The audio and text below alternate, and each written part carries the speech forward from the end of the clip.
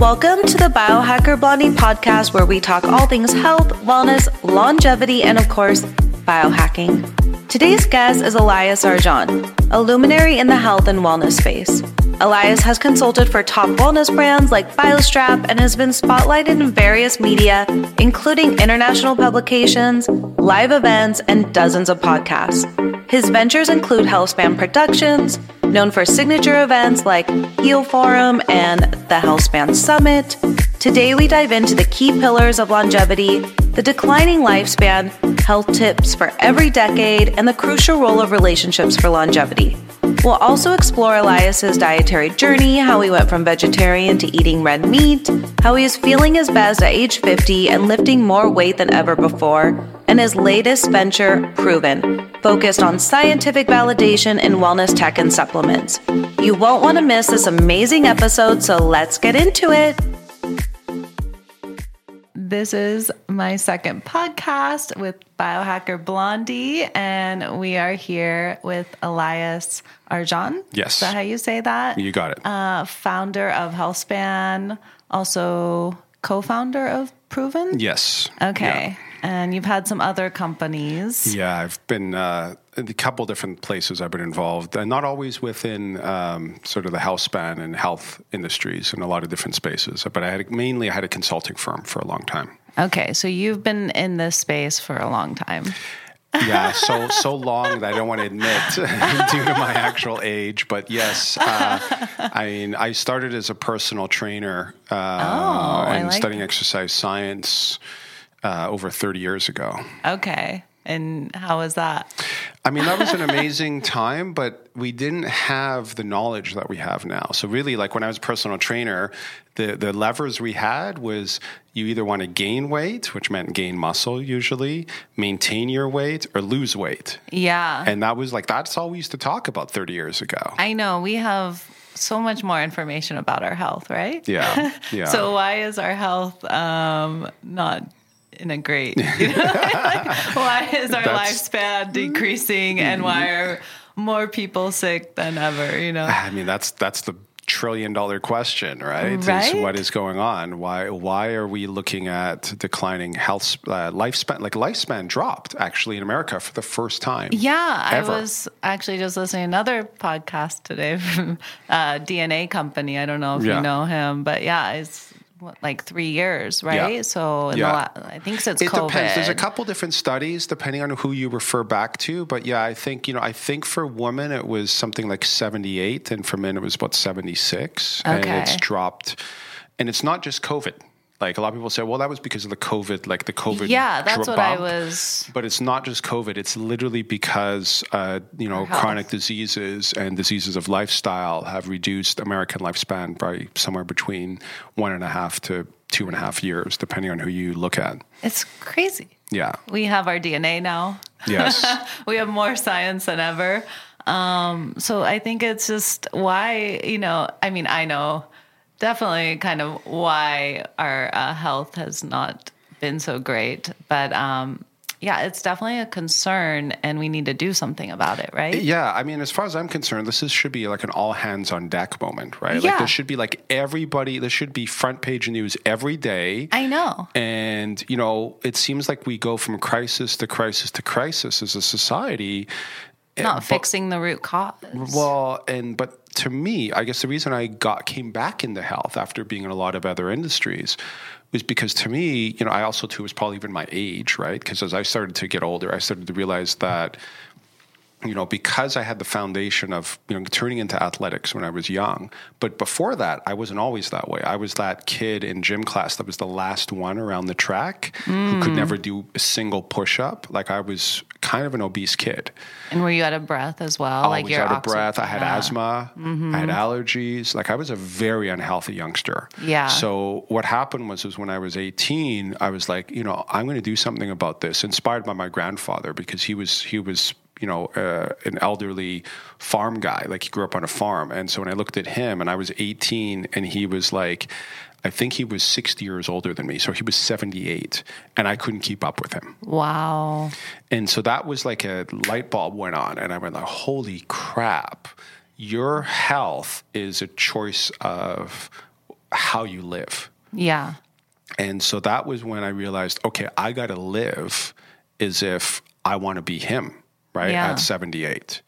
And so that's when I joined the gym, and I've never looked back since. And you work out daily? I work out, like literally this morning. First thing I did this morning is I put on a 30-pound vest. Oh, nice. And ankle weights, and I go walk like 2 miles. Okay, I have the ankle weights, but I think I need to do the vest because I've heard a lot of trainers and people saying that, having that body weight kind of centered is the extra weight centered is really great for. Yeah, they're calling that. I mean, some people are calling it rucking, I guess. I don't know if you heard that term. Yeah. No. So they're calling that rucking, which is like you put on a backpack. A lot of people are just buying like a backpack and you just load weights into it. I bought the vest because I wanted the weight front and back. Yeah. And so I just got a 30-pound vest and I've been wearing that in the morning. So I do that on my off days. So I either go to the gym and I train really heavy. You go to Golds? No, I don't. Okay. I'm not in Santa Monica anymore. So yeah. You're not doing the Golds, not the typical influencer. Yeah. No, but I go to the gym. I'm very much in my own zone. Like I put on my headphones and I just like train, Same. But I'm kind of like in my zone. I just turn up the music and I can go and But I mean, again, as a guy at my age, like you train differently for who you are, what your goals are, and even the decade of life. Like that's the other thing I don't see people talking about. That, is someone who was a personal trainer and an advocate for exercise. Like you train for a different purpose in your 20s and 30s than you do in your 40s and 50s and 60s. So it's like, I've actually thought about writing a book on this actually is like, what different age?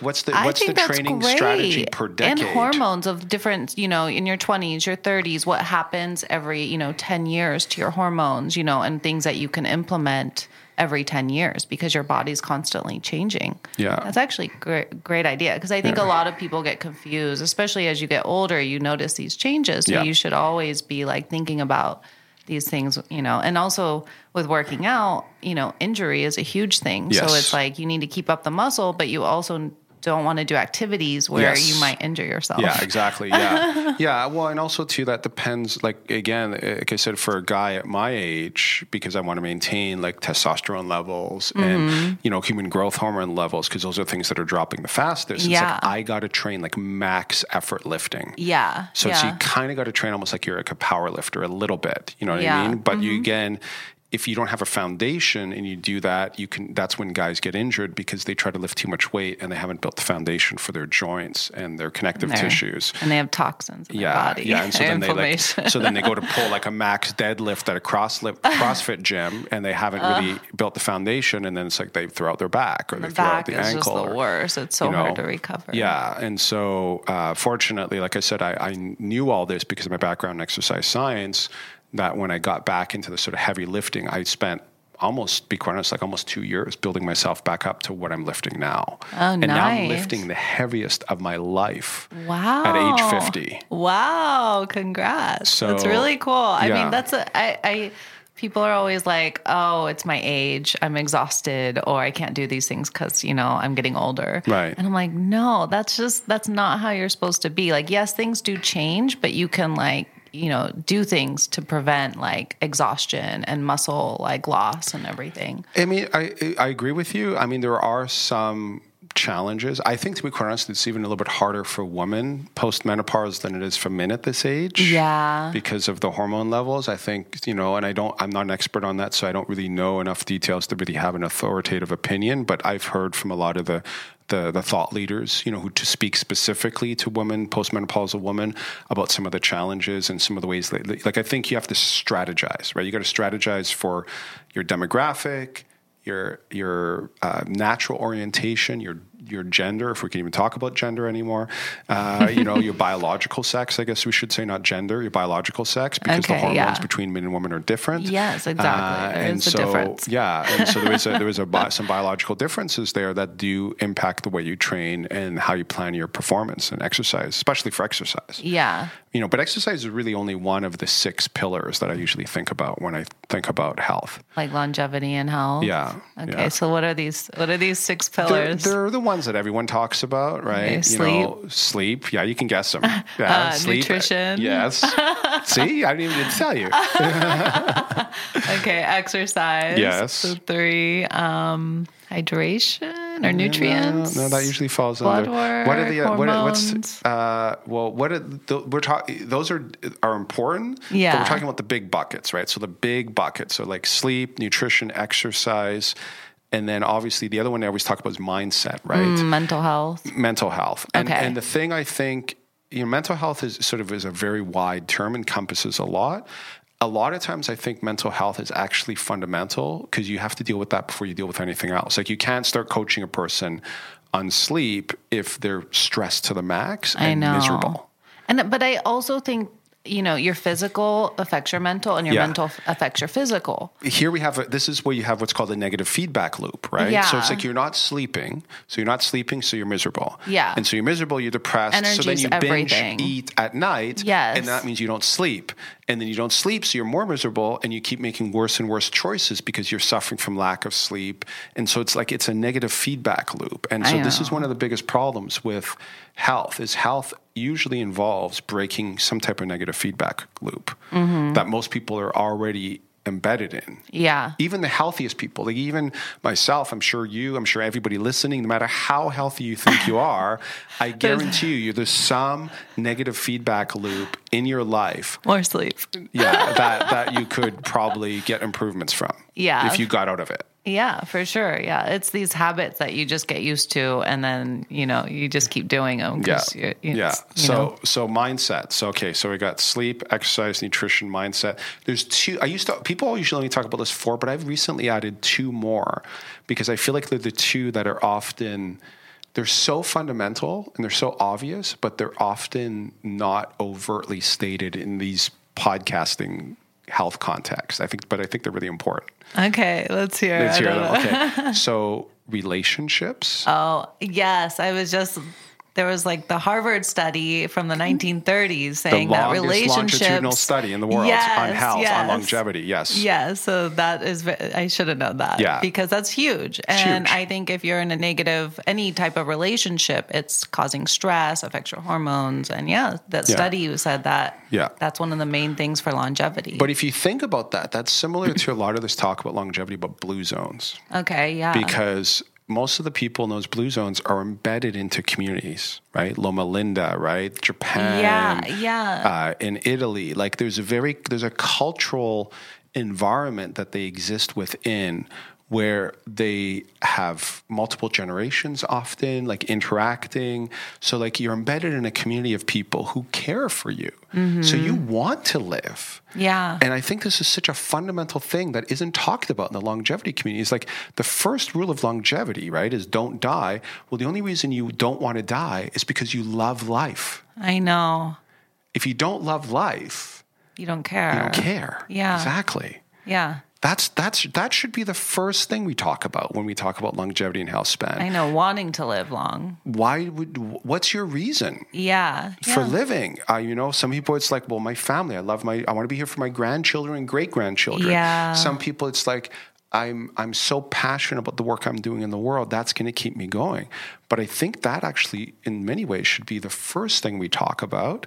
And trust me, nobody wants to live if they're not embedded around people that love them. Yeah.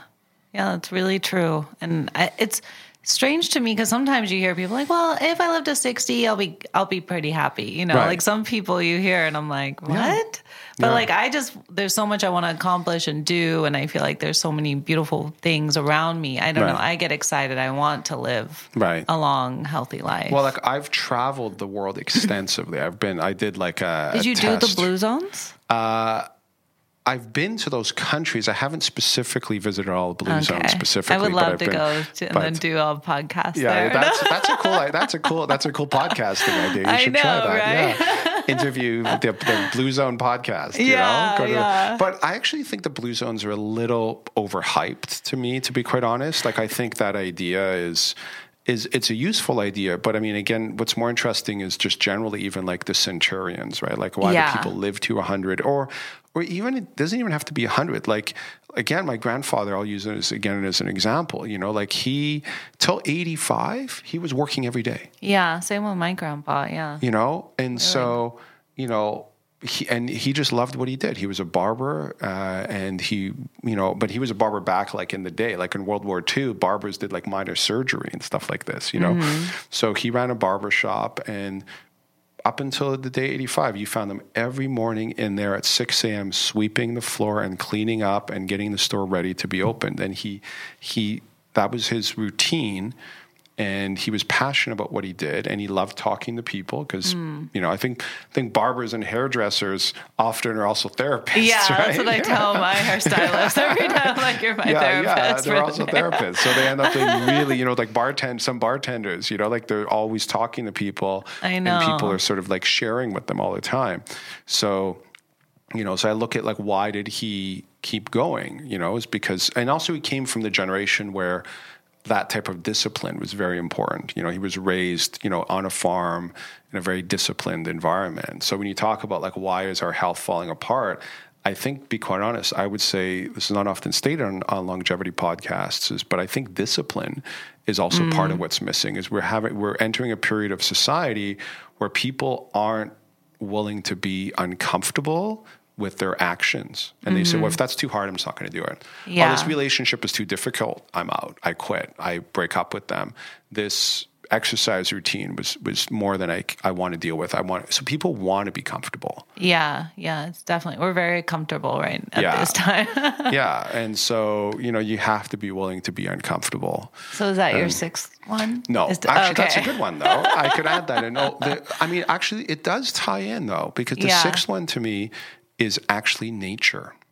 Is realigning. I should have known these, yes. Is realigning with the natural world. So what does that mean? Well, that means that you should spend some time walking barefoot on the earth. You should spend some time breathing in fresh air and getting, morning sun into your eyes without sunglasses. Yeah. It's like I went for my walk this morning I don't wear my sunglasses, right? Okay. So I do getting that natural light. Getting that natural light first thing in the morning, And you do 10,000 steps, or typically I got my Oura ring on, so that tracks my steps. Okay, and you get good sleep. I'm a professional sleeper. Sleep has never been my issue. Like I'm a very good sleeper. Do you get about 8 hours, or I can do pretty good on 7, but I try to get 8. Okay, that's pretty good. I usually, but I'm very consistent with my sleep. But I trained myself after many years as a traveler. So I traveled a lot, and I'm only going to see what's like traveling is hard on the body, exactly. Right? So I trained myself through traveling that when it became that 8-hour window, it's like I'm gone, I'm out. It's like you could put me, like you said, okay, we're going to sleep now here on this floor, and it's like you could do it. This is your 8-hour window of time to go to bed. I would be like, okay, let's do it, and I'll just pass out. Like I just need a little bit of a pillow, maybe. So you don't take any melatonin, whatever. You're just I'm done. a professional sleeper. Okay. But also, I think that comes from, I lived in a Buddhist monastery for a little while, and I studied a lot of meditation, a lot of yoga practice, a lot of breathing practice. Wow. So I learned how to align how to train my autonomic nervous system to turn on the parasympathetic. So it's like now I'll decide kind of cognitively it's time to turn off the sympathetic mind, go into parasympathetic activation, and go to sleep. But that came from, again, decades of training. Yeah. So now it's like time to go to bed, turn it off, down. I know. I'm typically a really good sleeper, but starting this podcast and some other things, my mind has been spinning a lot at night, and I notice I'm having kind of a hard time going to bed. And then I automatically wake up at 6:30 every morning. Right.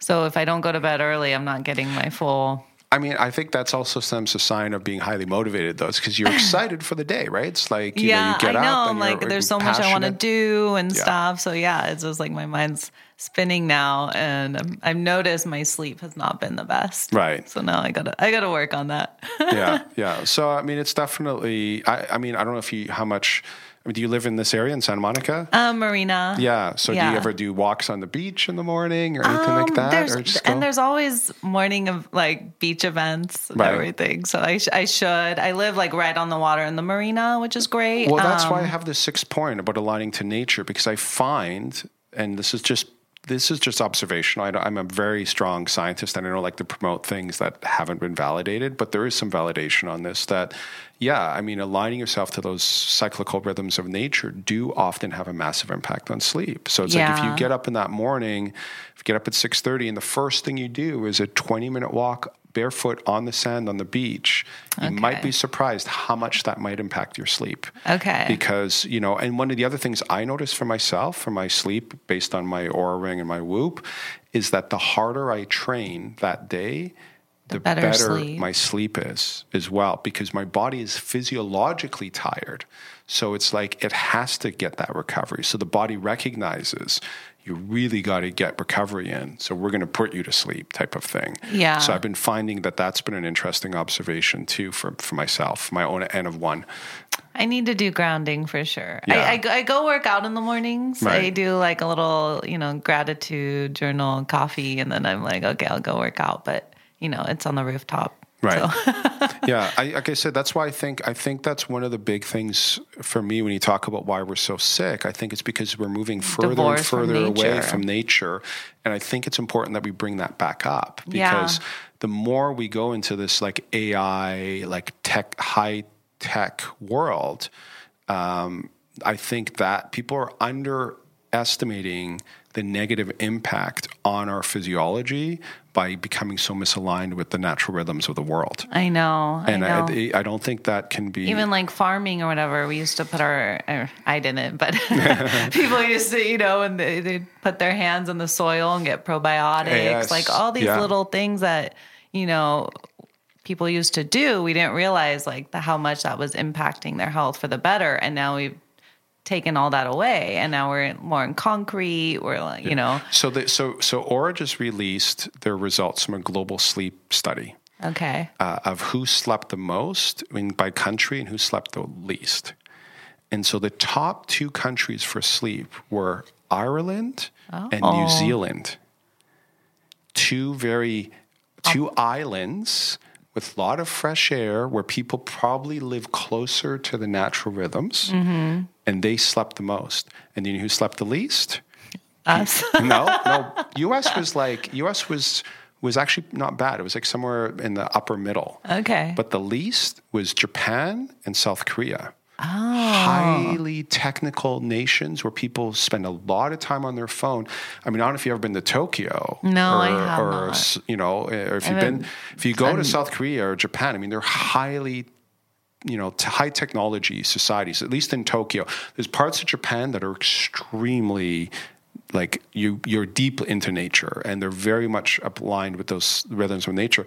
But I bet you those people didn't have Oura Rings. Yeah. I bet you most of the Japanese who had Oura Rings were in Tokyo. The city. Yeah. And so I almost guarantee you that between South Korea and Tokyo and Japan, I would guess they're probably in the big cities in those countries, and they're so, you got that neon light, artificial light on all the time, and they slept the least. Are you thinking also EMFs as well? Because I know everyone, or a lot of people in the longevity space will take out their Wi-Fi, like all that, and they say that they'll sleep better. So I mean, again, I did a post this week about that will not make me popular, but again, part of what we do at Proven is like we try to look at the science to validate behind the claims that these wellness influencers make. Okay. So one of the things that a longitudinal study came out, for example, that there was absolutely no study that has ever proved that blue blockers improve sleep and reduce eye strain. Okay. There's been they did the glasses as well. Yeah. The blue. Okay. So this is just all. So the blue. So here's my theory about the EMF one, because the EMF, there are mixed studies on EMFs, and I don't have enough data to give you what I would give you. Like, this is just sort of a general opinion. And like any scientist, I'm happy to be proven wrong. So it's like, if this opinion is incorrect, I'm continuing to follow the data, and I'll change my opinion as it goes. But currently, based upon the data I do have, this is my thoughts. There is a percentage of the population that are what you might call EMF sensitive. I don't know what that number is. I think it's relatively small. I think it's probably less than 5%, if that. But I have heard anecdotally stories of people who lived in a town or an area that as soon as like smart meters came in, they got cluster headaches out of nowhere. And they didn't even know why. At first they were like, I don't know where this is coming from. And they found out through investigation that there were all of these new sources of EMF, towers, 5G, whatever it is, that came in, and they started to have health consequences. So those people, literally, some of them like moved to Montana or Iowa because it was so severe. Wow. And they were forced to do that. And I know... Do you know where this was? All over the country. I've heard stories anecdotally from people who have served these populations. There's a company, I don't know if you heard it, called Defender Shield. No. So a lot of people ended up going to the people at Defender Shield because Defender Shield was one of the early brands on EMF mitigation technologies. Okay. So I know the founders. So I spoke to them very early on, and they were telling me they were just hearing people come to them with this situation come up. So I do believe those people are not crazy. I think it's unfair. I think it's a very unfair thing we do. I think it's helpful. I mean, these blockers or staying away from your phone or, I don't think that's a huge impact on our health. Like there's so many other things we should probably focus on and think of before like focusing on that. Yes. If you're a crazy, biohacker, longevity, I don't know, doing all the things. And also, I noticed someone told me you don't like the word biohacker. And I was going to ask you, is this why you didn't go to the biohacking conference in Orlando? It's the first year I missed it. The first time in like 4 or 5 years, maybe. We can get into that if you want. Let's finish this thought first, because I want to finish the EMF thoughts. Yes. So there are people who have that, and like I said, I think it's unfair to call people crazy when they have this experience, right? So this is what a lot of the medical community does. They say, "Oh, it's all in your head. You're just having like a somatic episode." You know what I mean? Psychosomatic episode. So I don't like doing that to people. I don't think it's fair. Yeah. So I do believe there's probably something going on there. My concern in the biohacking community, if you will, is the fact that people start talking about EMFs as if it's like situation critical. Yeah. And it's like, I don't care. If you're eating junk food, you don't need to be worrying about EMFs. Like you need to be worrying about eating junk food. That's the bear. Start there. Yeah. So this is my problem, is that there's all these people who are like, raving about the importance of blue blocking glasses and EMF mitigation, but the person isn't even exercising. Yeah. So it's like the biohacking space has become so gadget and orientated. And it's also implementing nature. That's why all these things are just like the PMF mats, like, the sauna, the cold plunge. This is like going into the ocean and you can just, grounding, going on the sand. I mean, we live in Southern California. I just go for a walk in the desert. That's my sauna treatment, 100-degree weather, Because this stuff's all this technology is really expensive. Yes. And so it's crazy, a lot of people can't afford these biohacks. Yes. Yes, it's great, and I think I'm grateful that people can afford and do the research, like Brian Johnson or something, and spending $2 million, and he's providing information, but that's not the typical person, and most people can't even afford healthcare. Yes, and even I just was listening to something else. 66% of personal bankruptcies are from like a health bill or something. Yes. So I'm like, I just heard that. I was like, wow. This isn't, so this is the typical, I feel like, person. Right. And so then when you get into these biohack, these saunas, $4,000 here, peptides, stem cell facials, another $2,000. Yeah. Stem cell body makeover, $50,000. It's so this is the argument. And I feel like, I stopped calling myself a biohacker like last year. I spoke at an event in December of 2022 where because I presented on biohacking at a number of events, a number of podcasts. I was brought on as a biohacker. And then in December of last year, I spoke at the How Do You Health Festival in Austin, Texas. And I did my whole talk was basically like why I'm no longer calling myself a biohacker and why, and the reasoning behind it and why I'm moving to sort of a different dialogue. And it's a whole talk, so I don't want to go through all of it, but I'll try to summarize it briefly, is I feel like there's like 3 things that happened in the biohacking space, since I started in it like 5 years ago or 6 years ago almost. So I was a pretty early proponent of the term. Like I was trying to promote this, way before a lot of other people were on board. Are you a fan of Dave Asprey?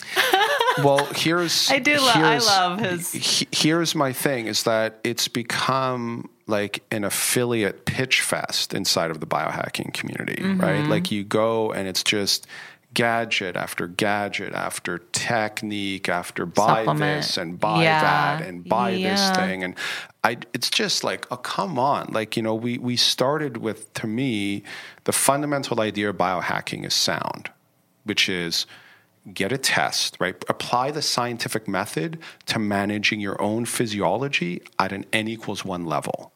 Right. So what that means to me is the scientific method is like you do some type of analysis, blood baseline, genomics testing, wearable, then you apply an intervention, right? And you see if that intervention works for you.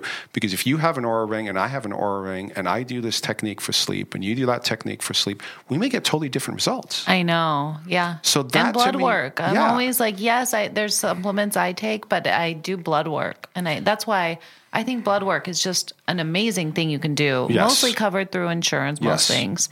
And so I always tell people, friends or whatever, I'm like, just go get some blood work. I know, you don't really do this. You don't go to your doctor ever. And so, but it can provide you so much information and help you just like balance out all those nutrients in your body, which can change your energy, your health. Like, your thyroid's low or something because you're not having selenium or these things in your diet, and it can just do wonders for you, just those little hacks, Yeah, and so that to me is biohacking. So if we're talking about that, I support that. Yeah. But that is not what the biohacking community has become. Yeah, it's a whole nother beast. It's become something else, right? It's become this like affiliate gadget technology frenzy. And if you really think about where it actually leads us is towards transhumanism. Yeah. Yeah. So one of the things that I've encountered as I've seen the space change over the last 5-6 years is that we have to face the fact that, Neuralink exists. They got FDA cleared this year. That's so crazy. The idea of, and as Elon Musk said, your phone, right? Your phone there is your neural interface. You're already a cyborg. If I take your phone away for a month, you're going to suffer extreme physical and mental distress as if I took away a piece of your body. He calls it phantom limb syndrome. So we already have merged with technology. So we're really only one step away from transhumanism because we're already close. Yeah. In terms of just the attachment to our phone. So we need to decide, right? So the biohackers need to decide, are you okay with that? Like, I'm not saying it's going to happen. Yeah. So I've decided that's why I brought nature back in. My orientation is that I don't want to become a transhumanist biohacker. I want to be like a free-range organic human. But I still want to do all of the techniques with up to a certain point that allow me to, be what Peter Attia calls the centurion decathlon. So I'm training is if I plan, like I'm training to live to 100. So I have to think about this in everything I do, right? From a health standpoint, like exercise, food, mindset, nutrition, nature, relationships. Like what am I doing to be training for that centurion decathlon? Some people are just sitting by and waiting for like Neuralink and all of the nanobots to make them like live, for a long time. New organs, like organ replacement. So like some people are just really like that could be a way. Yeah. That a certain group of people could extend their lifespan, some people think indefinitely. Yeah. So you need to decide what side of that argument do you come out on. And that's when I realized that that's coming. Yeah. I was like, I'm disavowing biohacking. I'm into health span. Okay. Because that means I want to optimize the amount of health I can get out of this organism that I currently occupy in this body. And so that's why I dropped biohacking and went to health span. So are you for any of the like longevity hacks of like peptides or hormone replacements or stem cells? Yeah, I mean, so I am. I think, like I said, you need to decide what's your threshold, I know, right? and we keep going further and further, and we're gonna have to get to a point like, with genes, like altering splicing, CRISPR, yeah, I know. So we're getting to that. Like we're gonna have to make laws, and the society is gonna have to decide what we allow. Yeah. Because we can maybe... But we're not having that conversation. I know. We have our history shows... We'll get there when that happens, and then we won't know. We won't have that conversation because did we have that conversation when the phones came out? And the tech? Was there any informed consent that you were already merging your brain with your phone? No. Nobody told you that was what was going to happen. They just said, hey, buy an iPhone. Yeah. It's going to make your life better. You bought an iPhone, and now... And then the Supreme Court, they have these tech companies come in, but they don't really know how to take care of the situation. And so I feel like with this as well, they're not really going to know either, like what's going to be allowed and what, it's a gray area. Yeah. If you read the book Surveillance Capitalism. No, I haven't heard of it. It is brutal because you realize what's actually like that to me is one of the most. So no, it's actually, the woman is like a Harvard professor, Shoshana Zuboff. I believe I pronounced her name. Please excuse me if it's wrong. She's brilliant, but she's very academic. So it's a very thick read, the book. Okay. So I'm listening to it as a podcast, as an audiobook. Yeah. But even then it's like you can only digest so much. But her thesis is simply the fact that, Google... Like what happened was that when they had the .com boom, Google had all of this data from search, and they were forced into commodifying it quickly because all the companies were going under. So Google was put in this position where they had to figure out what are we going to do, and they had said their literally opening catchphrase was "Don't be evil," and they said that they were never going to sell ads. What? That was literally at the beginning of Google. They said that we do not want to be in the business of advertising, and their tagline was "Don't be evil." They wanted to serve the public good. But then when the .com crash happened, they had to find a way to commodify quickly. And all their investors said, look, you have the most robust AI data set on human behavior online. Sell ads. You have to sell ads because you know what people are looking for. So start giving them ads that target their needs based upon their searches. So what did they do? They built the largest data set on human behavior on the planet. That's a good way to look at it. And now they know I don't think people look at it. They think of a search engine. Yeah, now they know they have search engine is not. They are surveillance capitalists. So what they do is they surveil the society through multiple systems. And with that data, they harvest, and what she calls this, we are not the product. We are the raw material that's being harvested like iron, like copper, like harvesting a forest. We are the raw material. Our behavioral data is the raw material they harvest, and then they sell that. That's what their business model is. I mean, they probably weren't meaning to come to this, I think it just slowly integrated into it. I mean, and that's how I feel like with the health system. It wasn't like everyone just was like, let's be at a table and destroy our health. I'm not. I actually find, to me, personally, I think a lot of these conspiracy theory ideas of that sort of thing, like there's like the Star Chamber, and it's like, we're going to sit down and plan to manipulate the humanity like this, the puppeteer version of this. I mean, I do think it's nice because if you can just do that, you can blame somebody else for the problems that we have in the world instead of saying, well, look, we all kind of contributed in some way. To these problems. But I like that second option because if we all contributed to the problem, then what does that also mean? We can all contribute to a solution. Exactly. So I like to believe that model of reality rather than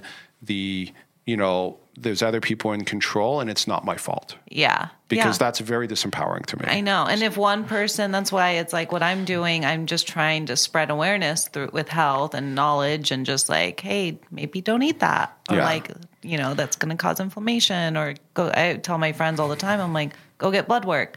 But like, I also want to be a good person. And I feel like your health is a big reflection of that because I'm more positive. I'm more, you know, and so I'm telling, like, if we can bring health into everyone's life, I feel like you become kind of a better person. You're better mentally, physically, and happier, more energetic.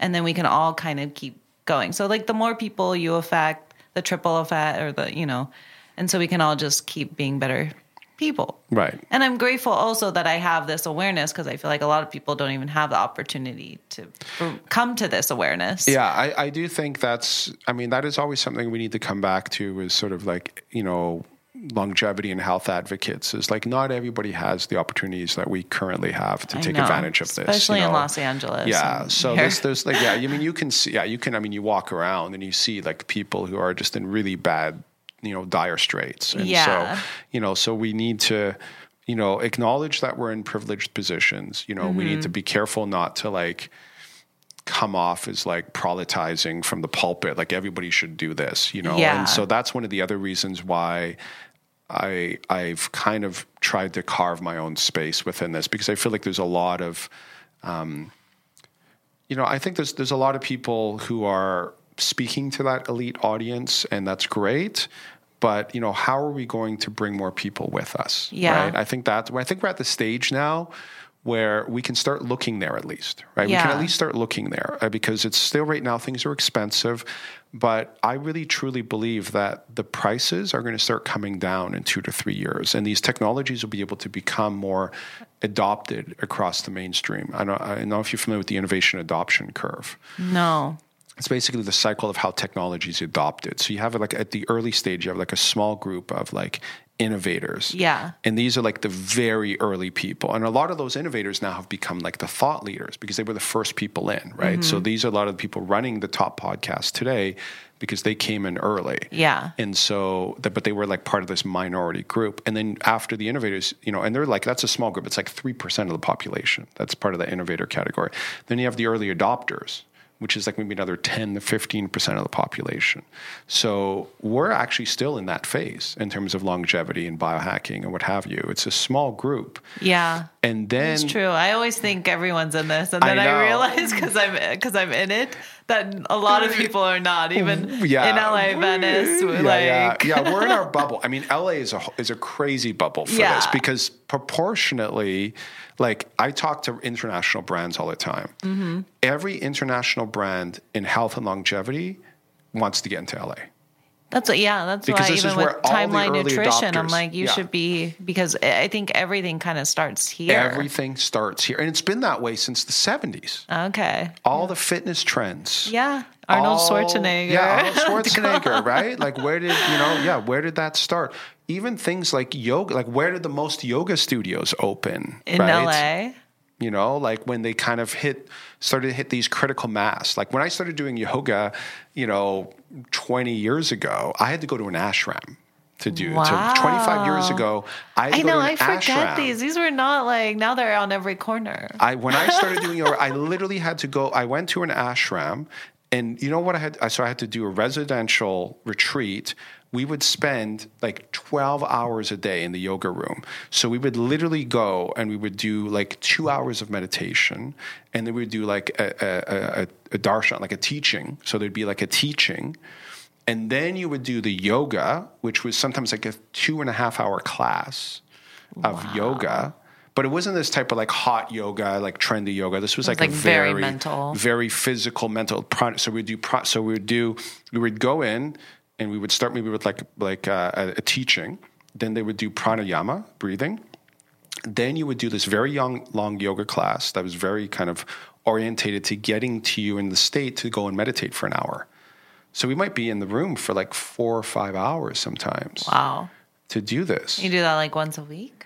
Well, no, I mean, whenever you could get it. What you would do is you would probably go there and you would do that to learn it, and then I'd go practice on my own for weeks or months at a time. Like it wasn't this idea of you would go to the ashram to learn the techniques so that you would go home and practice these on your own because there was no yoga studios in any corners. Yeah. So that was how I learned yoga.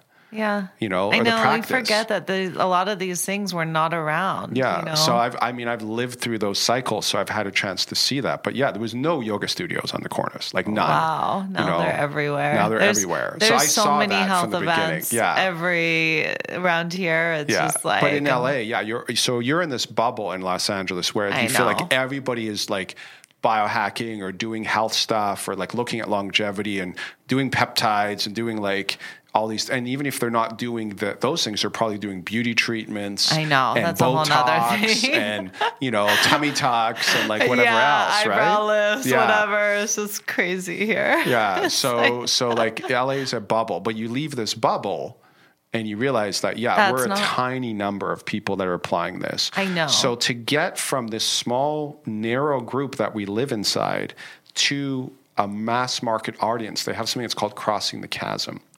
And so a bunch of things have to happen. Our messaging has to change. Our pricing model has to become more accessible. Yeah. The way we communicate this to people has to like just continue to expand. I know. And that's why I kind of also wanted to bring this podcast, because I wanted to be typical. I feel like a lot of these podcasts are very technical. Right. And I think a lot of people are not, the terms and everything just can get a lot for people. So I feel I kind of wanted to make it more casual. Right. You know, learning a lot, but at the same time, like casual for the typical person. Right. My goal. Well, no, that's good. I mean, that's exactly what we need, because to cross that chasm, that's what we need. There's we need so many multiple doctors, voices. And they get very, very, and it's a little sometimes too much for people. It's a little drain, it's just, and then they won't listen. Yeah. So I'm just kind of trying to like bring that down to basic terms and realizing, because when you're in this space, you just think everyone. My friends too who live here, they don't know a lot either. I mean, I'm constantly talking about this, so a lot of people are not aware of like healthier choices they can get at the grocery store. Right. Or like, these typical like... Well, the simple trick to that, right? That one is you just walk in a square. You don't go into any of the aisles. Just don't go in, stay out of the middle of the grocery store and you'll be better off, right? Because that's always just walk on the outside. But it's hard when, I feel like you'll go into a regular grocery store too, and it's like all this stuff is just like right in front of your face at the registers, like the gums and the candy, and like there's just so much of it. Yeah, it's astounding, actually. I know, and it's not food. It's like you look at these things and you're like, how do people even think this is like normal to eat this? Like, I don't know, this. Well, anything that comes in a package that was like anything that was human made in that particular way. Like if you really do think about it briefly, like you said, like if you just eat meats and vegetables, or that's what humans have been eating too. It's like we have all these health issues, but no one. And I'm like, don't you want to feel great? Like I don't think people really think about this, but it's like if I choose to eat this, I'll feel better physically and mentally. If I eat this, I'm going to feel like crap most of the time. Well, I'll tell you. I'll give you my personal nutrition story, because maybe this will help anyone who's listening. I told you I lived at the ashram. I studied in a Buddhist monastery. So I really became and then I studied exercise science. So when I was studying exercise science in college, I had a professor, my biology professor was a Hindu. And so he was very much against the eating of cows and generally against the eating of meat. He was vegetarian. Okay. So he gave us all these presentations of showing us images of people who had like arthrosclerosis and had to have like heart surgery. And he even showed us like cadavers of guys who were like professional marathon runners, but they dropped dead from a stroke. And he showed us like all of this like plaque in their arteries. So really kind of put in this idea in my mind that like if you eat these meats and all these things, that it's really bad for your health. And then I went and studied Buddhist meditation and at the yoga ashrams and introduced the idea of a hisma, which is like doing as little harm as possible in your life. So I thought, okay, I need to become vegetarian, right? Like that's the right thing for the planet. That's the right thing for my health. That's the right thing for my spiritual goals. So I was vegetarian for 24 years. Okay. And you're not vegetarian anymore? Okay, I was so curious. So it's like... So when I was in my 20s, I was okay. When I hit 30, I started to notice like my health was deteriorating. So I started to eat fish. Mm-hmm. Then by the time I was like 35, I was like, it's still going down. So I started to add in chicken. And when I added in red meat several years ago and just said, I started to feel so much better. And then I went, not just red meat, I went fully keto carnivore. My health took off. That's why I'm lifting the heaviest weight of my life at age 50, because I'm now keto carnivore and I'm eating right for at least my body. Yeah. So I do not metabolize carbs well. When I started going on keto, I was pre-diabetic. Wow. I was a very healthy person by every measure, but my fasting blood glucose was about 106 to 110. Wow. And I couldn't get it down no matter what I did until I it took me almost 2 years of very low carb keto to get my fasting glucose below 100. Wow. And you're still implementing. Yes. Do you do greens? I know like the carnivore, some people are that's like the fruits, fruits and meat. Yeah. And then, but I love broccoli. Yeah. No, I love broccoli. I love broccoli. I love vegetables. I'm like, there's the carnivore and Paul Saladino or whatever. Yeah. And he's and I think it's great what he's doing, but I'm like, I love my vegetables more than fruit. And I think there's great nutrients. There's like the oxalates and all these things that could be. I think we might have gone a little too, okay, again, there's some people who are doing what's called the lion diet, and it's meat and salt, and that's it. Meat and salt? That's it. We need to have a diverse microbiome. These things, the polyphenols, all these little, the colors in your fruits and vegetables. What is Jordan Peterson's daughter, Michaela Peterson? So Jordan Peterson and Michaela Peterson, who both have, very far-reaching podcasts, are both on that lion diet. And I saw an interview just the other day with, I think it was Piers Morgan, where he was talking to Michaela Peterson, and she's been on it for 6 years. Wow. Nothing but meat and salt. And good blood work. Great blood work. Yeah, apparently she's thriving on it. Wow. So, they asked her, what do the doctors say about this? And she says they're surprised that I'm not dead. The doctors think she should be dead. Has she done one of the calcium, I don't know. Scans? I don't know. I would love to know that. I know. I would love I'm so to curious. see that. I would love to know if there's plaque if there's or any what. Because so for me, and nutrients So for me, I don't metabolize carbs. I don't metabolize gluten. Okay. So. Did you find that out with genetics or anything? Any genes that you might have? More through CGMs, continuous glucose monitoring. Okay. Yeah. And then also I think it's also because of 24 years of vegetarianism that I built up too much fat or I built up I basically was burning out my pancreas, right, which is what most people are doing today. That's why everyone's metabolically inflexible, and everyone's diabetic or pre-diabetic. Basically about 90% of the population is diabetic or pre-diabetic. So bad. It's insanely high. I know. So pretty much the one thing everybody could do, regardless of where they are in their health journey, unless they're under 25 and a professional athlete, is probably cut your carbs way down. Yeah. That's just a very simple thing you can all do. And the best way to cut those carbs down is to cut out the processed foods. Yeah. Right? I noticed, there was one thing, I'm very healthy, organic, everything, but there was one cereal that I just love, 3 Wishes. It's like a protein, somewhat healthy, right? But it wasn't organic. And I was like, okay, something's off still. So I took that out and I feel so much better. I just feel like everything is stabilized now. My hormones, my ghrelin hormone, just all that, and I've been also implementing, liver. I've been doing taking a bite every day. And I feel great. That's good. Honestly, I feel like everything's more balanced. I feel like, Have you ever worn a continuous glucose monitor to test your responses to foods? That. So did you find any foods that you particularly responded with big glucose spikes to that surprised you? I was pretty healthy at the time. And then I was pretty, I didn't eat. Especially when I had the monitor, I was very cautious. No, that's not how you use it. You should eat how I typically am, and you should even test it. So what I did, for example, I don't typically eat sushi. The sushi. Tell me that it spiked, because everyone who's had sushi and a blood glucose monitor said it spiked it the worst. Spiked it horribly for me. Crazy. Everyone I've talked to has said sushi. I got it from Erewhon. I said, okay, I'm going to try sushi. I'm going to get the best sushi from Erewhon that I could possibly, which, I know they have good quality food. And it didn't have sauce or anything? Because that's what I was like, maybe it's sugar in the sauce, something they're eating. One of the highest spikes I found. Wow. Was sushi. So, for example, I actually did a talk at RadFest last year where I put my. Are you going to be at RadFest this year? No, unfortunately. Unfortunately, I actually have to fly to Brazil. We have to go to our lab down there, our Department of Neuroscience, because we're launching some studies in Brazil. Well, so I'll be down there, unfortunately. But I had a great experience there last year, and I was fortunate enough they asked me to speak. I was on stage, and I presented something called biosensors for longevity, and I did a talk where I showed on the stage my continuous glucose monitor relationship between like a steak and sweet potato versus sushi. And it was so leveled out with steak and sweet potato and massive spike with sushi.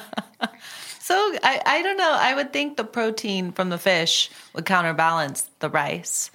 But I don't know. I've heard this with so many people. At least 5 people have had blood glucose monitors tell me sushi. So I think that's what you should do when using the glucose monitor is try to test your system.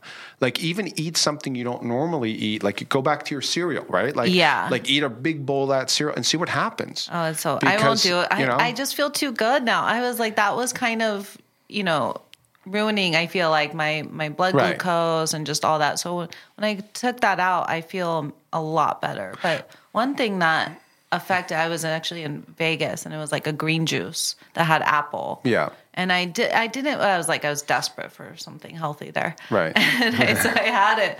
And that was the one thing that spiked it the most. It had kale, spinach, whatever, and then it had the apple in it. Yeah. That's not just the apple. It's just because when all the fiber are removed from the juices, your body doesn't know what to do with that because it's in an unnatural state. Yeah. That's why I'm like fiber, so people think that's protein. Healthy. I mean, trust me, I was a vegetarian. I used to think my green juice every morning was really healthy for me. Yeah. And you couldn't pay me to eat one now. Yeah. You couldn't pay me right now to have one of those. And most people who don't do red meat have low iron. I've noticed, like even my friend, I was just over at her house. She just did blood work. I was over having dinner with them, and she got blood work done. Came back. She also just had a baby, so I don't know how much that. That's going to have an effect too. Yeah, but she, her iron was really, really low because she's like, I'm exhausted.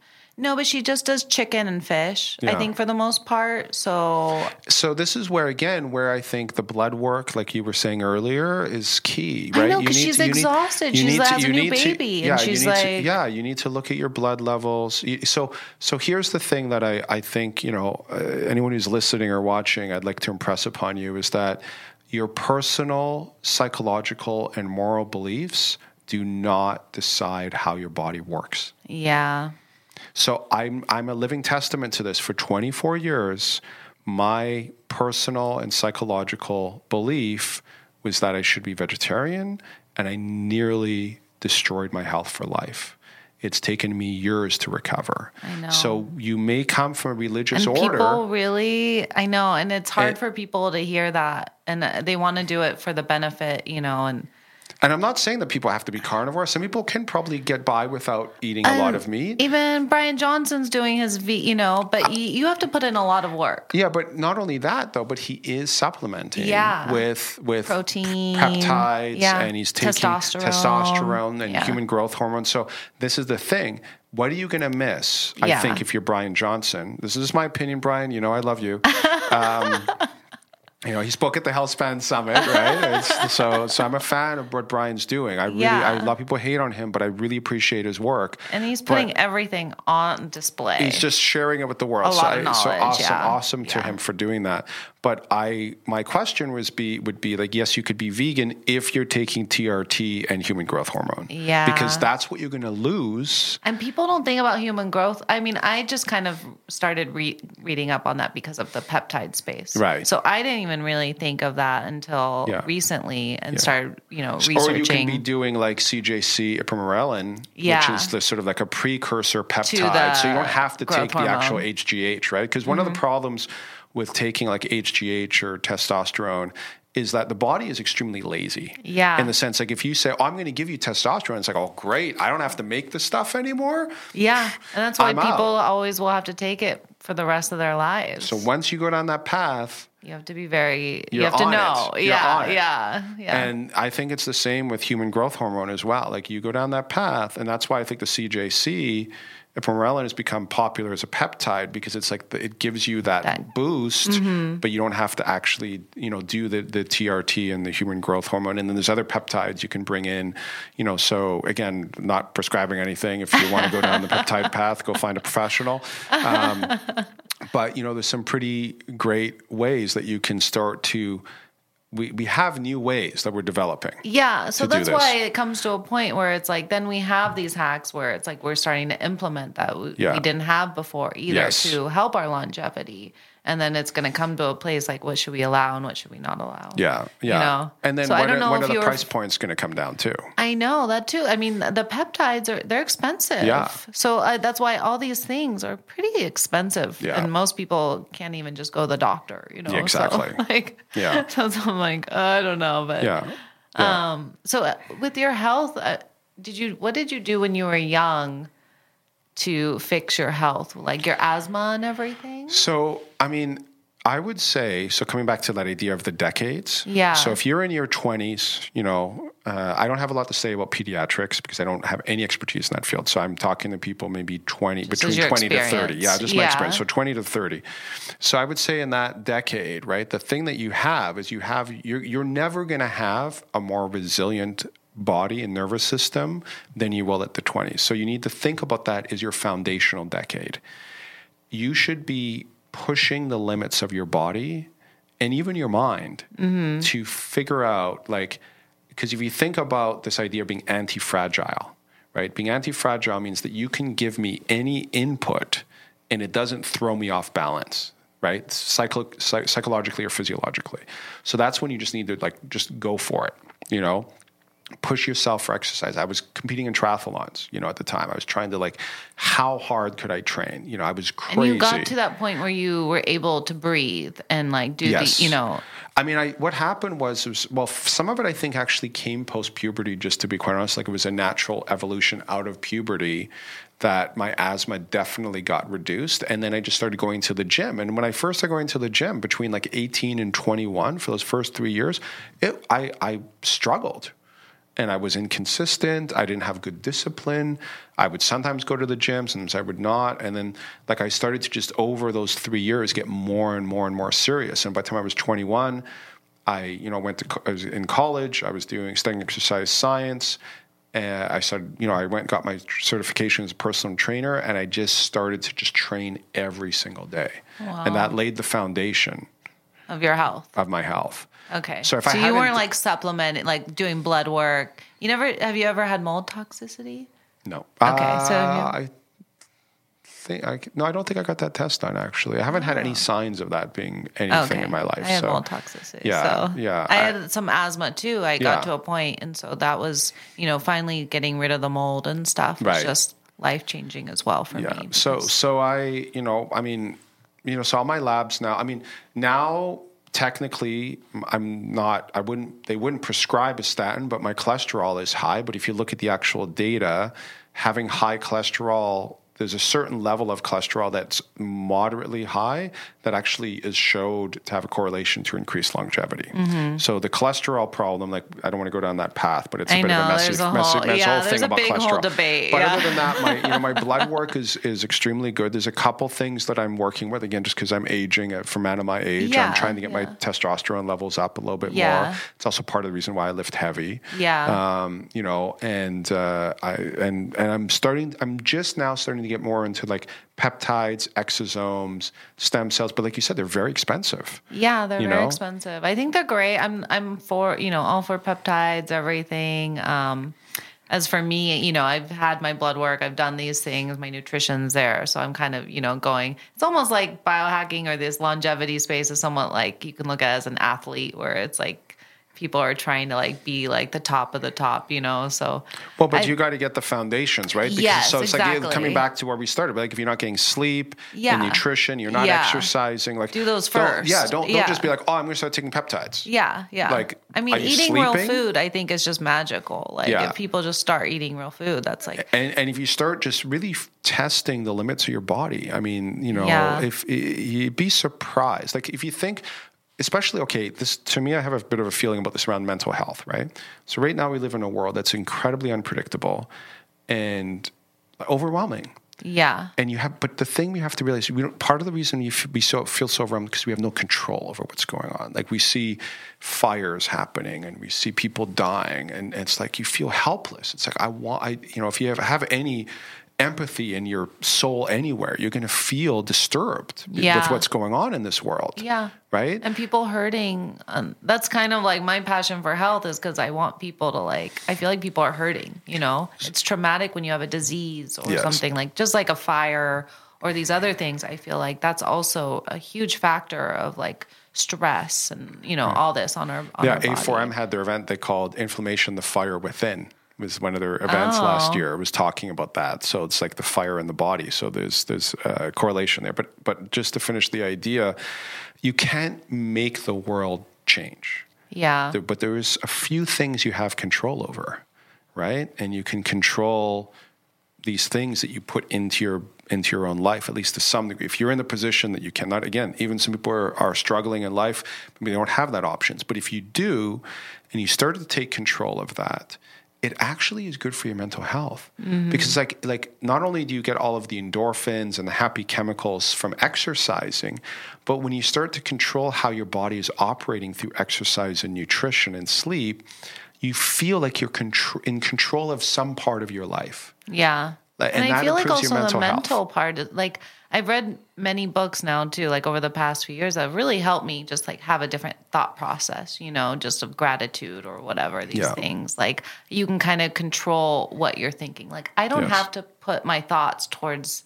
this situation. I can put my energy and my thoughts towards a situation I choose. Right. So like these little things too of kind of like exercising my mental health has also really impacted and that's the idea behind meditation, right? Or reframing, if you want to use NLP and an NLP term, right? Is the idea of like where are you orientating your consciousness towards? Yeah. So if you're orientating, it's crazy. If you're orientating to like all the doom scrolling on your feed, you're gonna have that mental you're just gonna have anxiety and worry and fear. And so it's like, I want to be aware of these things, but I also want to focus my attention on like a lot of beautiful things. I deleted all the social media apps off my phone. Really? Yeah, except LinkedIn. I use LinkedIn. Okay. But I even had Instagram up until a few weeks ago, and I found myself doom scrolling actually because I have a lot of friends in Maui. Oh, even. Yeah, I know. And so bad. I love Maui.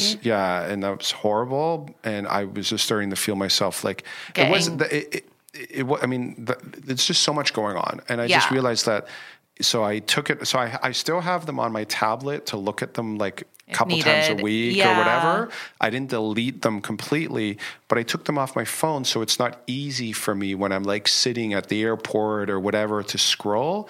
So now I have to do something else with my focus and attention. Yeah, I was just talking to someone too. He used to live in Maui, and then he was kind of getting like really upset. So he said he had to like stop because it is. You can go down a rabbit hole and it's like. Yeah. And what's happening too, though, is because of the way the news cycle is like when any tragedy happens, then all these people are coming in with all their opinions and creating all these stories around it. And it's like, you don't even know what's true anymore. I know. And you're not there. You're not there. So it's like, I can't form an objective opinion, you know, and my whole, and you can only do what you can do too. Like, that's why I'm like, if I can do something, I'll do that and help. Right. But, me getting upset and worrying is not going to, change anything.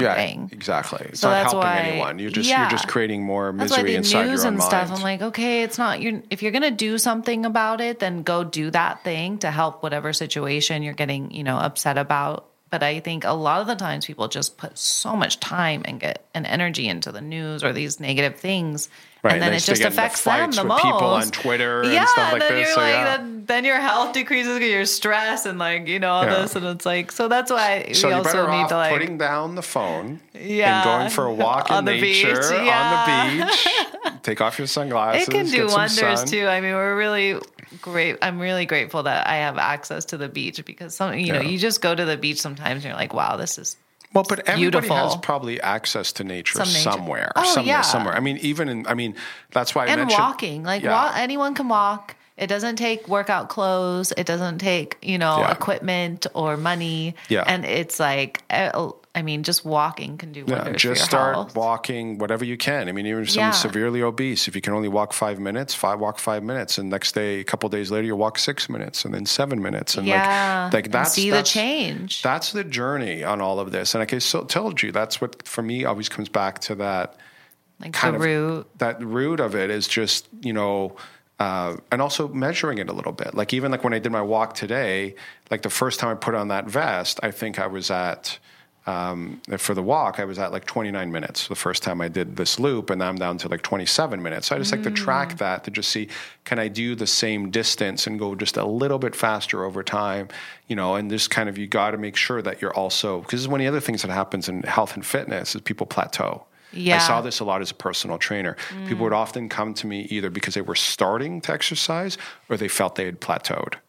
And that was the two people that I often would see because they like, I'm training, I'm coming to the gym, but I can't. And if they plateau, you would just recommend different workouts? Yeah, you would have to. So you would have to do something. I guess there was an idea that came out. I don't know if you probably don't remember it, but there's this idea called like muscle confusion, which is the idea that if you train to only do a bench press, you become really good at doing a bench press, but you may not be good at doing a push-up. No, you may not be good at running. You may not be good at skateboarding or these other sports. So really a lot of what really makes a lot of sense, especially for those looking for that optimization, is doing like, consider yourself like doing like multi-sport events. Again, I'm training for the Centurion Decathlon, so I want to live to 100, right?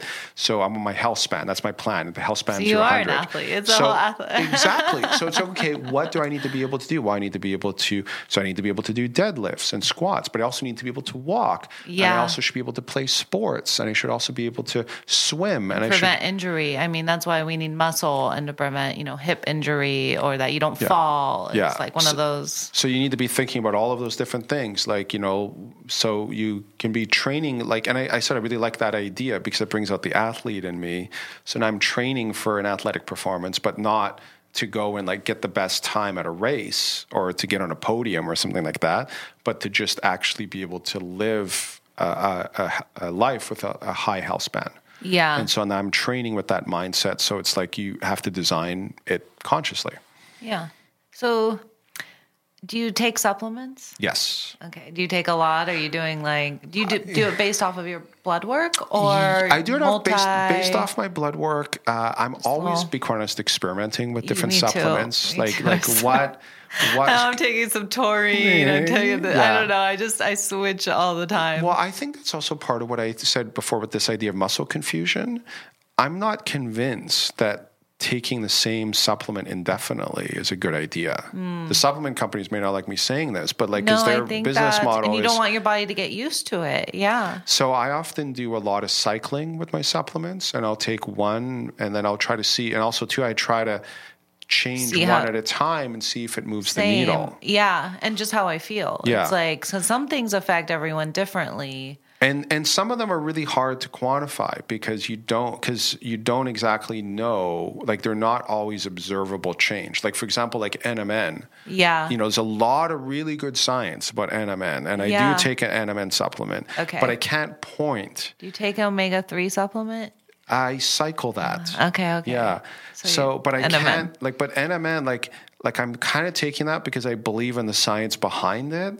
But I can't point to something in my life where it's like, oh, the NMN is creating X. I know. I do take I also take True Niagen, the NR. Yes. Yeah. And so you got to choose like NMN, NR, niacin, like, what are you going to choose? And like, how do you know? And the NAD, I just had the patches. Someone sent me the ion layer. Thank you. Well, so that's what we do at Proven is we're actually taking those products. Yeah. We're putting them through trials. Okay. So that's what Proven is. Yes. Okay. So we take these wellness products. Okay. Whether they're a digital device or a supplement or whatever. Or even peptides? Peptides, that's more in the medical space. So we're staying outside of medicine. We're staying in wellness. Okay. And tech. Yeah, and tech. So they have to be wellness products, right? So we're not treating or curing a disease, but we're looking at performance, right? Okay. Health improvements, and what's considered actually in the industry like a health claim. Okay. So if something, say, improves, these gadgets of the head. like even sleep can actually be a health claim, right? Mm-hmm. So like improves reduce sleep latency, right? With sleep latency is the time from when you put your head on the pillow till you fall asleep. That's a metric. Okay. So you could say that a product has has reduced sleep latency. You could also say a supplement increased deep sleep potentially. You could put Oura Rings on 100 people, give them a supplement. You would do a baseline with the Oura Ring, right? So you do a baseline with the Oura Ring, so I know what is your normal deep sleep levels. I give you a supplement for a month. I continue to measure your deep sleep. And at the end of the month, I can see versus baseline versus intervention phase, did your deep sleep change? Now, if your deep sleep changed, I can say, well, this supplement, I'll be the guinea pig. This supplement had an impact on your deep sleep. So when a company comes and says, our product is going to improve your deep sleep, it's like, well, let's prove it. Yeah. Oh, I love that. Yeah. I didn't know exactly what this was. The website's a little... We haven't fully launched yet, actually, because we're launching in October. So we're operating kind of in stealth mode right now. Okay. Because we got our first cohort of companies. We're starting studies. That's why I'm going to Brazil in a couple of weeks. Okay. Because we're actually conducting some more research in Brazil. Of it's in the U.S. Okay. So we have institutional partners around the world. So we have Europe, the U.S., Brazil, India. Wow. So somebody can approach us and we can partner them with an academic institution, and if they want to do this, it can be a fully double-blind, placebo-controlled clinical trial that can be published in a journal. So we can go IRB. This will be on clinicaltrials.gov. This is a fully publishable study. Wow! But it's for wellness brands. We're not doing medical claims. Okay. But if the wellness industry is going to cross the chasm, if longevity is going to cross this chasm into the mainstream, we got to do a better job of proving our claims. Yeah, it's very confusing. Yeah. I mean, a lot of it's just kind of word of mouth or and it's a reviews. lot of marketing. It's marketing. And marketing, yeah. It's the best marketing wins. Yeah. There's a lot of companies out there making outlandish claims. There's affiliates making thousands of dollars selling products or tens, hundreds of thousands of dollars, millions of dollars being transacted. And the products don't work. Wow. I mean, just think about that for a minute. The wellness industry is a $4 trillion global industry. Based upon all the research that I've done, and again, I don't have any clinical data to back this up, but there are studies, for example, that have shown that when they independently test supplements, if they say only 74%, recent study was done, 74% of the supplements tested did not have the concentration of the supplements that were claimed on the bottle. Wow. And of those, 40% of them didn't have any of the product that was claimed to be inside. Oh my God. Do not tell. I hopefully my supplements are like... So this is the thing, the quality. So just because you're taking... Just because the bottle says this or the marketing says that, it doesn't mean it's having the effect.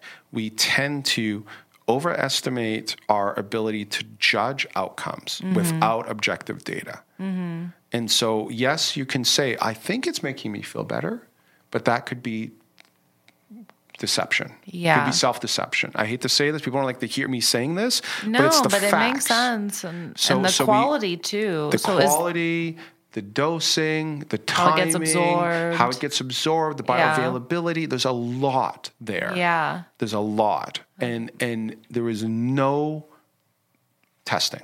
Yeah. There's no regulations. They do this in other countries, like Australia. It's regulated. I thought their supplements are like little bit more medical. But so the problem is that if we don't do this now, the hammer is going to start to fall. Yeah. The FDA, the FTC, Canada is already looking down at shutting down the whole supplement industry almost. Wow. Because you got to understand, if you're a government personnel and you look at these numbers and you say these companies are making millions of dollars, tens of millions of dollars off of fake products, what is your orientation going to say? You're going to say, you know what, shut it down. Yeah. Which we can't have. So supplement, a lot of these supplements have really helped me, like my hair or whatever. So it's like they're very beneficial, but I've also done a lot of research kind of looking into the supplement. I don't have any fillers. Like, I've done like... But not everybody has the time for that. Yeah. Right? You're doing that. I like it because it's my passion. You're geeking out on it. You're in the space, but like Joe and Jane consumer. Most people don't do it. They don't want to spend the time. It's not. That's why they listen to these podcasts. Like, what the heck do I do? Yeah. So what we need to do as an industry is we need to do a better job of proving our claims. We need to stop talking marketing speak, and we need the companies to step up and do the right thing and start to do the hard science to validate their claims. Yeah. And if they don't do it, trust me, the governmental forces are going to come in and they're going to shut this down. And they're already starting to do it. They're already shutting down NMN. They're already shutting down CBD. They've already looking at shutting down supplements in Canada. Australia is looking. They're constantly looking to claw it back. Then there's a public outcry, and they loosen it a little bit. But this tug of war is going to get really ugly in the next few years if we don't start taking responsibility today. So it's not only the right thing to do for the consumer, it's actually going to become a requirement to do business in the future. And that's why we're starting this company now. Yeah. No, that's great. And then will it be like a little label, a little proven label on the... Yeah, exactly. So that now the consumer can have some confidence that this product has been proven. That's great. We definitely need that because you don't know. I've heard some people say, hey, I looked at this in my lab or something, and so this is a good supplement to take. But that's kind of just word of mouth. Yeah. So. Yeah. And so it's not impossible. And again, I think the opportunity for us to take this whole longevity world and health span world to the next level, to get mass adoption. Like I said, we have to do these things to get to the next level. These industries have already gotten quite big, but like I said, we've, for the mass market to really respect what we're doing, we have to go to a different level and improve our credibility to everyone. And you'll also test the quality, like heavy metals or something. Yeah, we want to do long-term. We really want to build a whole ecosystem for this types of analysis. So it's really not going to be one company or one group that's going to solve this problem. But we're going to do our best. And ideally, my hope is to build coalitions with a lot of other people that want to solve this problem too, because we're not big enough to, I guess it's a $4 trillion global wellness industry per year. Yeah. Like I'm a contributor. Not one person is going to fix this thing, right? Like we have a health crisis. We have, the wellness products that people are turning towards may or may not be efficacious.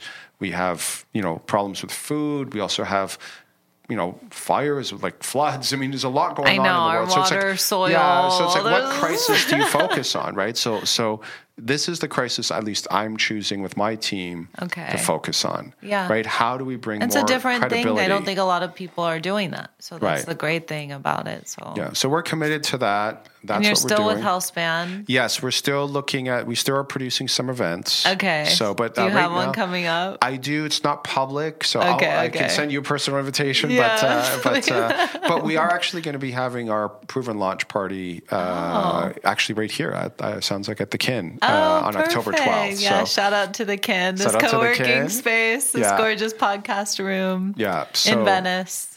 Yeah, amazing space. Yeah. And so, nice. So we're going to do that. And you're going to hear a lot more from us. We're going to be coming to stuff in October. I didn't know it hasn't launched yet. It hasn't launched, so yes. So there will be more information on the website as well. Very soon, yes. Yeah.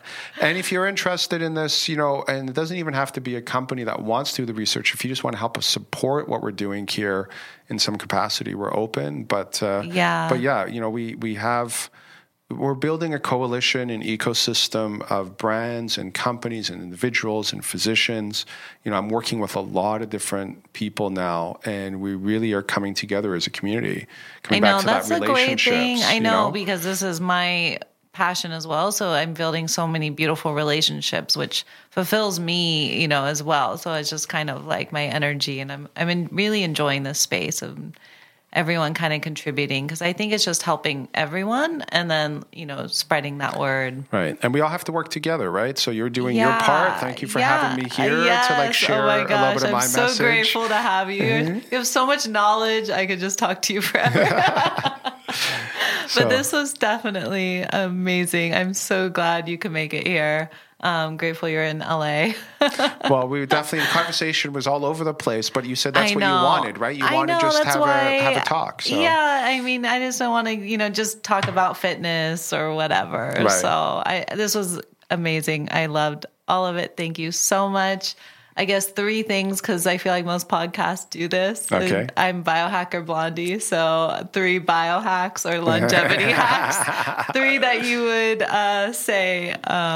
Well, I got to. I just came for a meeting with my close associate Joe Bhakti over at Resolution, and this is one that probably people aren't thinking about. But he's brought my awareness to the fact that we should all be doing this. Is early detection. We're not thinking about that as a longevity hack. We're all thinking about all the intervention stuff, but there's actually a lot of tools that are now coming online where you can detect. And you even early signs of cancers and blood, disorders, organ disorders, right? Because or whatever. You could be developing, a fatty liver in your which is 30s, really common. In your 30s. Oh, in children, it's like 15% have a non-alcoholic fatty liver, and you don't know, and it could be below the threshold for medical diagnostics because they're really looking at disease. So they're not looking. So you may have built up. So when they say your A1C, is 6.5 and now you're diabetic, well, you probably that was like 20, 30 years it took you to get there. So it's like now we need to start thinking. The next phase of this is we need to start thinking about early detection, and we need to start looking at those, those early pre-diabetics, and like that should be sending the signal right away. And that's what I like with blood work or whatever. Once you see that, then you'll really take action. Yeah. So that's until you see something, you don't know. Yeah. So I'm gonna. Of my 3, I'm probably going to give. That's a great one. They may all be diagnostic. I'll try not to make them all diagnostic tools, but I'm also a big fan of wearables. So I'm wearing both a Whoop and an Aura. Okay. So I'm big about this idea. The Aura ring. Everyone loves it. I'm a big. Well, it depends what you're looking for. Also, I work with Garmin. I've tested Testing NowWatch, doing amazing work. There's a lot of different wearables. So there's a complicated, I've done a lot of podcasts just on wearables. So it's one of my areas of research. But I think, again, using that early detection and the blood work and the testing, you can also, even if you can't, but the thing is that is something you maybe do once a year. Yeah. At most twice a year, really. Some people told me you could do blood work quarterly if you really wanted to dive in, but that might even be too much for most people. Yeah. Wearables most people don't do it for 5 years. Show you day-by-day variations. Yeah, I know. And so the blood glucose monitor is great. I think that's been a game changer for a lot of people. So I'm a big fan of biosensors. So continuous glucose monitoring, wearable tech. So I would have to say early detection and get yourself a wearable and just start to pay attention to what you're doing. Yeah, I think a lot of people just avoid those situations or even finance or whatever because they don't want to deal with it. They're just like, I don't want to, but when you start measuring things, you're like, wow, I need to take action. These are things I can be implementing. You can't deny the data when it's sitting there in your face. Yeah. So when you see that blood work and you see, holy crap, I watched Netflix till 2 a.m. last night and I was eating popcorn until midnight and I look at my HRV is completely in the toilet. It's like I can no longer say that's okay. You know what I mean? Yeah, I know. It's like once it's there, you're like, okay, I shouldn't have had a drink. This is like I had alcohol horrible. Can be brutal for some people once they start to look at their HRV scores. It's like can kill your HRV. I know. Yeah. So I would say early detection, use of wearables. And you know what? I'm going to pick my 3rd one because I think it's so important because we talked about this. I'm going to bring it back to nature because that costs nothing. I know. Get yourself in nature. Get up in the morning before you pick up your phone, before you do anything. This is my common circadian rhythm reset I give everybody. Do you make coffee or anything? No coffee. You just go straight outside. Go straight outside. Okay, go straight outside, okay. barefoot, on the earth, no phone. You're not allowed to look at your phone before this. And go do some breathing and some light movement, Tai Chi or yoga or whatever you do for 10, 15 minutes before you start your day. Get yourself aligned with a circadian rhythm reset. If you do that every day for 30 days, I guarantee you, here's my personal guarantee, that you will see change just from that 10, 15 minutes. But you got to do it consistently and you'll see the improvement. Okay. I'm going to make this my goal this week to go to the beach in the morning. Yeah, especially if you don't even look at your phone, because your mind... I need coffee. Your mind will... No, coffee, you have coffee 2 hours after you wake up. Oh my gosh, no. Yeah, because you need to have... So you know about this, the melatonin and adenosine balance? So you need in the morning, you need that sun to get into your eyes, and you need to get that movement in your body, because that will activate your cortisol and your adenosine levels will go up, and you'll get a boost from that. You won't need the coffee. You take the coffee 2 hours later, because that will continue to give the boost throughout the day. But you need to... Huh? I just love the taste. It's like a routine to me. It's my happiness. It's like I do the little pour over. It's like a whole... Well, we started with the point that we have these negative behavioral loops. Coffee is definitely... But I do decaf later on. I just love the taste of it. Right. It's like my favorite, my guilty. And I know it's like dehydrating and everything. Yeah, so those are my three. It's my guilty pleasure. We all have some, right?